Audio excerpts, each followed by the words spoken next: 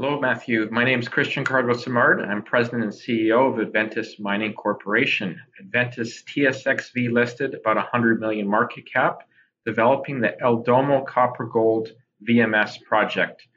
We're currently in detail engineering. We're about 7 to 9 months away from the start of full-scale construction. We've put together project financing, and we believe we are years ahead of the pack in terms of the next greenfields copper development project into construction. Good. You're the kind of company I want to be speaking to. Hey, we saw the recent announcement that the president of Ecuador had signed a pre-legislative consultation decree. I'm not sure everyone actually understood what that meant. I think it's positive because you've gone and drawn down some more money. So maybe start off with what the decree means and then why you feel quite positive about it. Yeah, the last two mines, the only two major mines in production in Ecuador are the Mirador copper mine and Frutal Norte. So when those projects got permitted, their consultation process was the government went to local communities, presented the environmental impact assessment, and then left and the president put a rubber stamp on the ESIA. There was no form of consultation. Since those projects got permitted and put in production, the Constitutional Court in Ecuador has had some outcomes which require the consultation process to be more robust. And so the government here, the president just signed this decree, is starting to put into law what that new process looks like. And so that decree signed a week or so ago sets the path for that new consultation process. It's not too much more involved, but it is more involved, and there's an element of the community being able to provide some feedback on the technical elements of the project. We've been waiting for that to put out this release and officially state that the second part of our ESIA permitting process has kicked off, and there's a loose timing around this consultation process, which we've indicated as 7 to 9 months. It's non-binding, and because this is now signed, it's given us the confidence to take our early deposit from Wheaton Precious Metals today of $13 million to fund the final detail engineering and pre-construction works before full-scale construction. Right. Okay. I need to understand this because I think it's really important that this isn't a case of. I want to understand how this document makes you feel confident, but the government is under no obligation to do what? I mean, where's the kind of security for you in this, other than this is the most positive that the government has made in the past sort of 18 to 24 months? So Adventus Mining is taking a risk here by advancing this project through uncertain times, through detail engineering, bringing on the construction team, all that good stuff. We're taking a risk here by taking this Wheaton money now without certainty of when our final environmental permit is going to come in. But we feel very confident the environmental permit will come in the next 18 months. We think it's going to be the next 7 to 9 months. If it's delayed, we think it's still within that 18 months. And we're taking a bet on the copper price and a positioning of our project. Without this decree signed by the president, and it was on the desk of the president since earlier in the summer, the entire country was paralyzed from a development perspective. This is not a decree only for the mining sector. It's a decree that covers any industrial project. It could be a community wanting a water treatment plant to give potable water to their citizens. It could be an oil and gas installation. It could be a mining installation. It could be a hydroelectric power plant. Anything that required an environmental permit is tied to this recent decree. And so since the summer, the country has been paralyzed from that development perspective. Now we finally are starting the process on getting these consultations going. So the length of time it's going to take is only prescribed from the government. We're taking that risk. Right. Okay. But then so will everyone else have to do that because this is like someone who's got frightened of height. The president is like somebody's frightened of heights. So would you take a step forward to the edge of the cliff for, doing your bungee jump? Because he's been extremely nervous and reticent to sign this. But has the country been sort of paralyzed? Has there been a sort of like log jam building up here where he's been forced into doing this? I mean, what's he nervous of? Is there like a massive environmental pressure groups affecting his decision making? No, I don't think it has anything to do with any specific industry or a specific project. President Lasso got elected with a very fractured government. And so he has had to learn how to govern through a polarized assembly. There were protests in June from the Indigenous, which also challenged his power.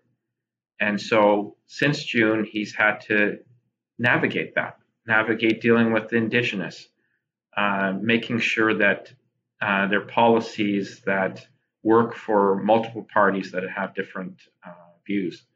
So I would say the politics of the country have trumped, in a way, the business of the country. And as the fall has come around, there have been resolutions to some of these differences and some of these issues with parties. And so Lasso feels more confident to move forward with some of these decrees. Not only our consultation decree, there was also a referendum decree being signed covering various popular aspects of the country. So business is returning to government and to the president, but it's taken 5 to 6 months to work through. And as a result, our permits have been delayed by 5 to 6 months. Okay, well that's good news. Okay, well, there's a whole bunch of what ifs in here. Okay, so you've kind of got the money side of things nailed down, which was conversations we've had in the past, and the project itself, in terms of 5% copper equivalent and 14-year life of mine, and whatever it was, 120, 130 AISC numbers. You kind of managed the business of advancing your business. This permitting issue, let's say that happens. Let's say that works out for you. Why do you kind of position yourself as significantly advanced compared to, other kind of copper developers that people have got option of looking at? I mean, what's so great about your company? Well, the thing that stands out the most is all the things you mentioned: low AISC, high grades, quick payback. All of that has resulted in us being able to finance our project years before the start of construction, or at least a year before the start of construction, on reasonable terms. Most copper projects, as you know, are porphyry projects, cost billions of dollars. Junior developers have no chance of arranging the money. A bunch of our VMS peers might have $400 or $500 million price tags. More challenging, ours is only a $250 million price tag. So we've been able to arrange the money, and by arranging the money, also stay aggressive on the pre-construction timeline, which is a heavy amount of building the construction team, which we've done.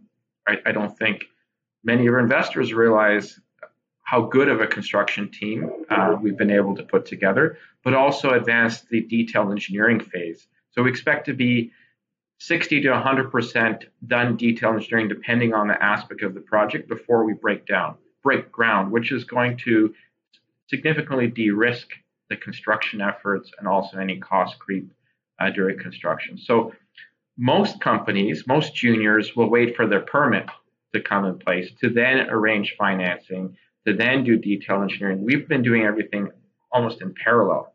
And as a result of that, having financing, having a construction team, doing permitting in parallel, and detailed engineering, we have created a significant head start over our peers, call it, who, if you want to point to certain peers, are probably just in the feasibility study stage, let alone everything else I mentioned. Right. Okay. So, and I've got to ask this because, companies where you are, who have been through, done the economic study phase, have been just hit long and hard by inflation, supply chain issues, and all the other difficulties you mentioned around, in permits and environmental studies, etc.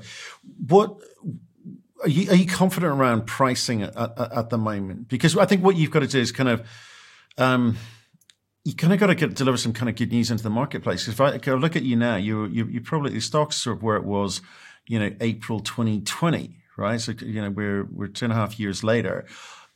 Despite advancing your company, despite doing all the things that you're doing in terms of building teams and and raising the money, etc., the market's not valuing you at the moment. So how do you change that? So I think the main questions from investors are around permits. So we addressed a little bit of that, and we've just started the momentum not only on the governmental decree here, but also the investment protection agreement that I'm sure we'll talk about later on.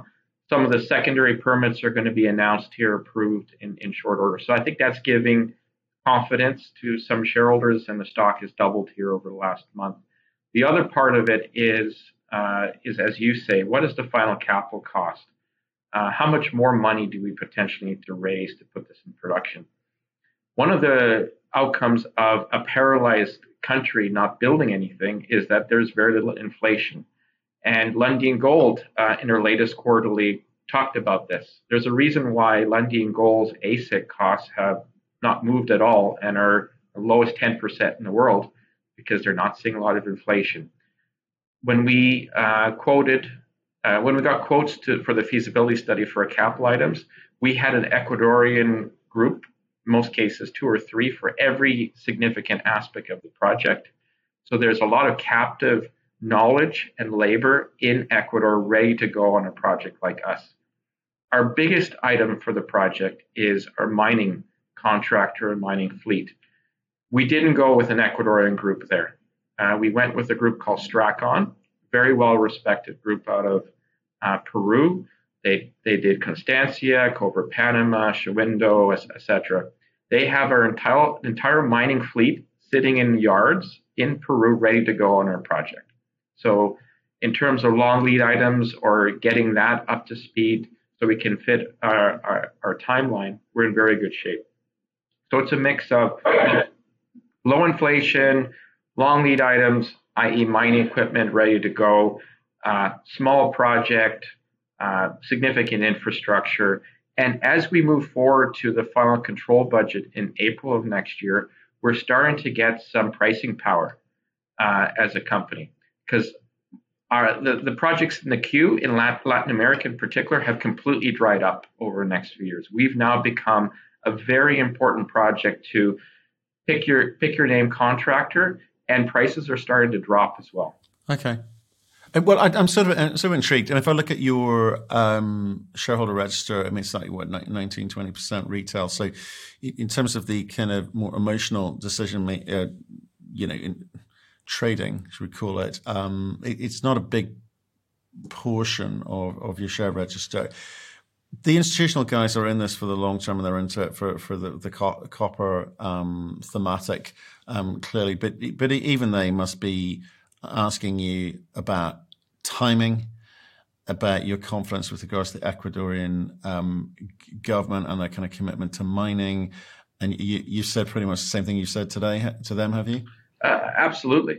The government has decided that our project's the next one to get built, and they have thrown all their resources to help us get there. Well, tell me about that. That's a big statement, right? Tell me about that. They've decided yours is the next one to get built, and they've thrown resources at it. But the permitting process there's no shortcuts. There's no favors being done here. So what have they said, or what can you share with us to give us the same level of confidence that you have that they want you to get into production? Well, I don't think there's any surprise that we would be top of the pack with having the financing in place and the teams, et cetera, and our relationship with the government. But I can tell you, when it comes to some of the secondary permits, the government is in constant contact with us and moving those permits forward on a daily basis. When it comes to security for our project, they're vouching their security forces to help us through construction. The biggest thing, though, I would say, is this investment protection agreement. So this is a very strong agreement globally. And what it does is it protects our historical and future investment with Ecuador's balance sheet. In the history of Ecuador, only 2 projects have had such an agreement signed in the mining business, and both are in production. Frutal Norte, and Mirador. So we're the third one. What does that mean for the government? They believe that this project will pass all the environmental tests, will receive all of the permits, will receive the support of all levels of government, and will get built.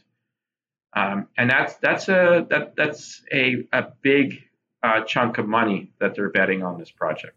Okay. You've used the word betting a lot in this conversation, and I know you're betting you'll get it over the line. When do you think the market's going to give you credit? Are you going to sort of throw Lassonde curve at me here, or is it a bit more simple than that? The question is, what is truly the trough of Lassonde curve? Is it halfway through construction, or is it through this no man's land of permitting? I don't think we'll see the 28 cents a share we saw last month again, because the momentum on the permits is really starting to build. I mentioned this decree, the investment protection agreement. We got 4 secondary permits we need to start construction. We expect 2 of those 4 water related to come in over the next few months. And then you're going to start getting some more of these major contracts in place for the project, leading to that control budget in April or May of next year. But basically, the momentum has really started. And with more of these secondary permits coming in, I think people will get confident that this thing really can start construction in a big way this summer. Right. And what do you do about your partner, Salazar, and all of this? I know they have not had a good time of it, and they kind of, try to track you, but I'm not sure they're even managing to do that at the moment. Have you got options there to take more of from them? The Salazars have been great partners to us. Communication is great. We've become friends with them, so it's an open book with them. Over the last 5 years of our joint venture relationship, there are times where on a ARB basis, they've been more expensive and us cheaper, and vice versa. So we were much cheaper, I would say, going into October. Now we're probably a little bit more expensive, or kind of along lines with them. Our agreements are in good standing. I'm happy with them. In due course, it probably makes sense to consolidate the ownership of the project for lots of reasons. But there's no rush. We'll figure it out in due course. Okay. Well, Christian, I appreciate you coming on and updating us, and mostly really kind of reinforcing the kind of importance of that legislative consultation decree. I think it's possibly bigger than most people realize. So good luck with the rest of the things that you've got to deliver, and we'll see you in 2023. Thank you, Matthew.